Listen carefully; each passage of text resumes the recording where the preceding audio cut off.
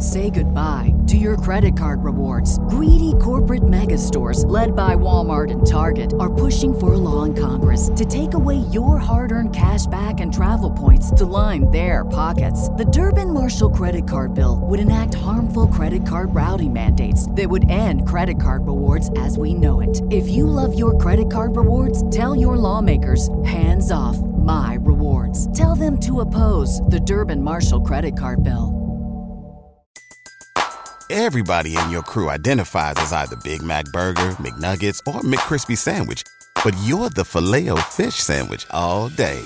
That crispy fish, that savory tartar sauce, that melty cheese, that pillowy bun. Yeah, you get it. Every time. And if you love the Filet-O-Fish, right now you can catch two of the classics you love for just $6. Limited time only. Price and participation may vary. Cannot be combined with any other offer. Single item at regular price. Ba-da-ba-ba-ba. Welcome to the Fantasy Throwdown Podcast, bringing you the latest from the world of sports, DFS, and gambling. With over 5 years of hot takes and millions of downloads later, I guess he's been doing something right. Now, sit back and listen to one of the sharpest minds in the game. Here's your host, Dwayne Callender. Welcome to the show, everyone. We have NBA Finals Game 2 on tap. We had the Stanley Cup final kickoff last night with Vegas getting the win over Florida. That was a tight matchup. Obviously, it got away from Florida at the end, but realistically, that was a tight game into the third period.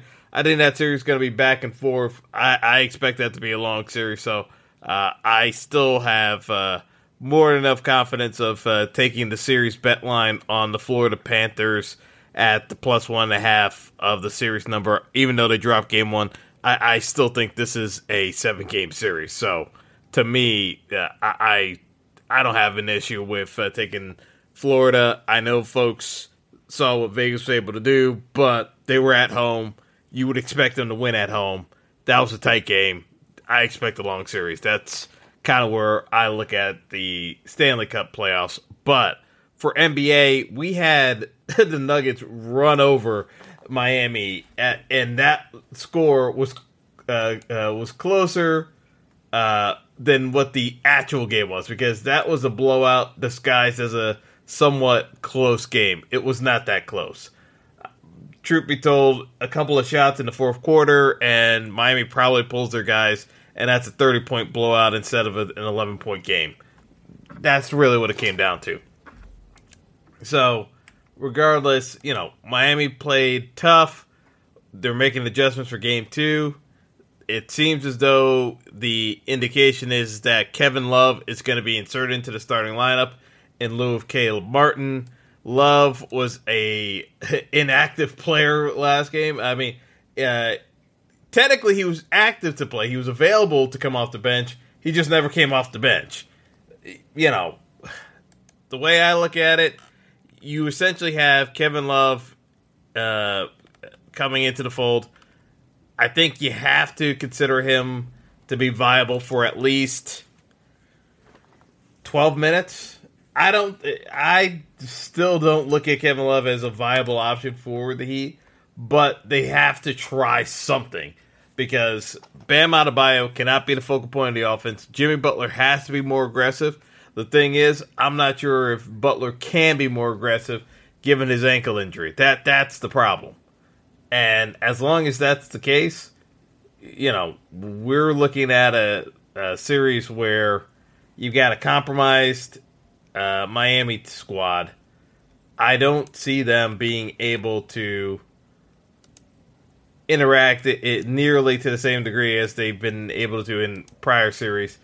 And not for nothing, but, if we've got Kevin Love in there for 12 to 14 minutes, that's probably around 12 to 13 fantasy points. That's more than enough to be legitimate on this slate, because Jokic had a quiet game one, and that was because he was getting everybody else involved. Realistically, you can fit in Kevin Love into a lineup And if this blows out the way I think it can, you can fit in Jokic captain lineups with Kevin Love and just use Christian Braun as potentially getting a blowout run. I look at this as a heavily favored Denver spot. But in order to get different, we're going to have to try to manage this. And to me, the way we look at it is from the standpoint of, okay, we know Miami's going to have to do something. If Love gets some baseline points, and we know Bam Adebayo got a bunch of useless counting number stats, I don't see Bam Adebayo getting to that same level. Even, he played, had as efficient of a shooting night as he possibly could to get to over almost 50 points, thereabouts. I can't see him being able to be that efficient shooting the ball. Yes, he's going to shoot, but I don't see him being as efficient, if you understand where I'm coming from. That was the ceiling game for Adebayo, and even with that, Miami had pretty much no shot of winning that game. I mean, that's just a simple fact of the matter. So, from where I stand, this kind of comes down to, if I don't like Adebayo nearly as much as this worked out to be previously, where do we go? Because I think you're going to have to look at the potential of a Kevin Love lineup. And I say this because realistically, you can go a couple of different directions, but at the end of the day, I still think this kind of comes down to where you're going to rank Michael Porter Jr. and Aaron Gordon. I don't think Aaron Gordon scores. I really don't think Aaron Gordon scores more than 30 points. So, if that's the case, yeah. So here's the way I look at it, and I was rerunning these numbers again just to be on the safe side. But from a Showdown perspective, I still think this is a pretty much a walk for Denver. I mean, if you can't tell that where I was leading on this series before, it's still in the same boat. Like, I don't see a ton of great options for Miami. That's just the simple fact of the matter. What it comes down to is, what can we get out of the Heat to make it worthwhile for this team to try to hang in there? And I think it comes down to, if you play Kevin Love in the captain, and you still have a couple of matchups where realistically, realistically with Kevin Love in the captain, you're looking at a situation where you're probably leaving salary on the table. So that'll get you different. I don't think that's necessarily a winner, but it gets you different. I still think you're going to have Michael Porter Jr. in the lineup, and you play Jokic, you play Murray, and yeah, I'm looking at this, and I'm probably going to lean towards, you may end up having to do Bam again. Even though it was still the game of his life, I think you're probably going to have to do Bam. Yeah, you do Bam in the util spot. You have Duncan Robinson.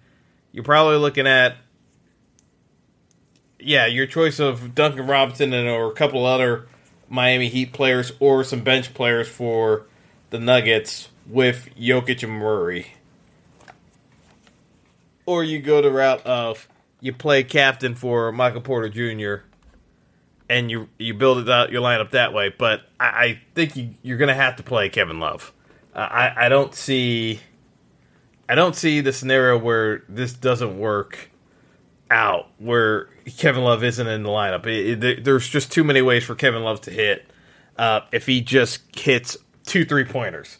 Because even if he hits 2 3-pointers, he's going to be in a spot where just by getting a couple of rebounds the rest of the way through, and again, he's going to have shots at hitting hitting 3-pointers, because Denver's going to leave certain guys open just to block off the paint from Butler and Bam.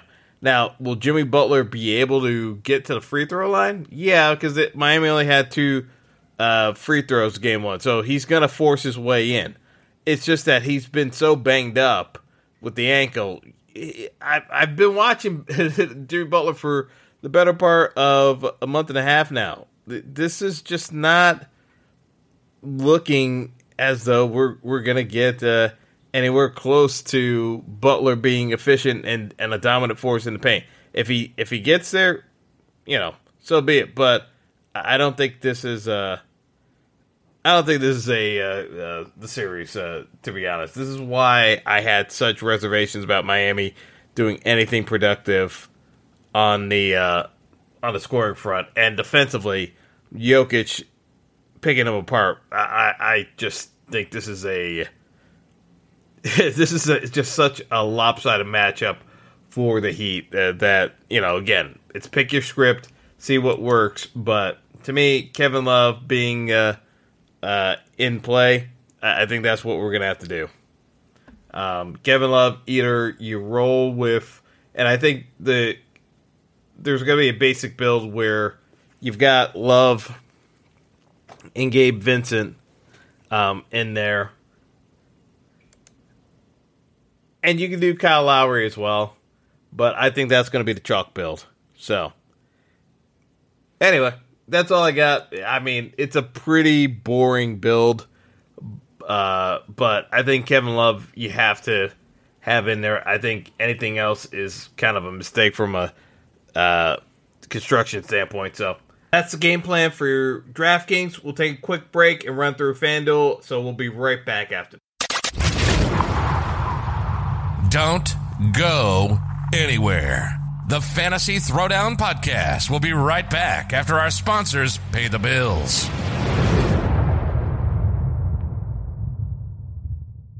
Say goodbye to your credit card rewards. Greedy corporate mega stores, led by Walmart and Target, are pushing for a law in Congress to take away your hard-earned cash back and travel points to line their pockets. The Durbin-Marshall credit card bill would enact harmful credit card routing mandates that would end credit card rewards as we know it. If you love your credit card rewards, tell your lawmakers, hands off my rewards. Tell them to oppose the Durbin-Marshall credit card bill.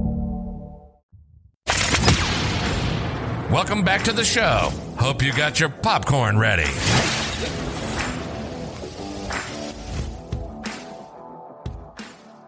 All right, so we're back. The game plan for FanDuel, I'll be honest, we have to do a little bit something different for FanDuel just because of the variation between MVP, Star, and Pro. I would say from the standpoint of expecting this to be a blowout, Jokic in the MVP spot, and then you have to make a choice between Michael Porter Jr.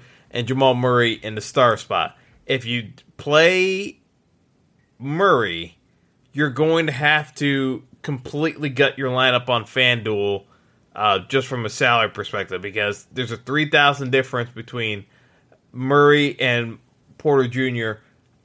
I just think it's too much of a discrepancy.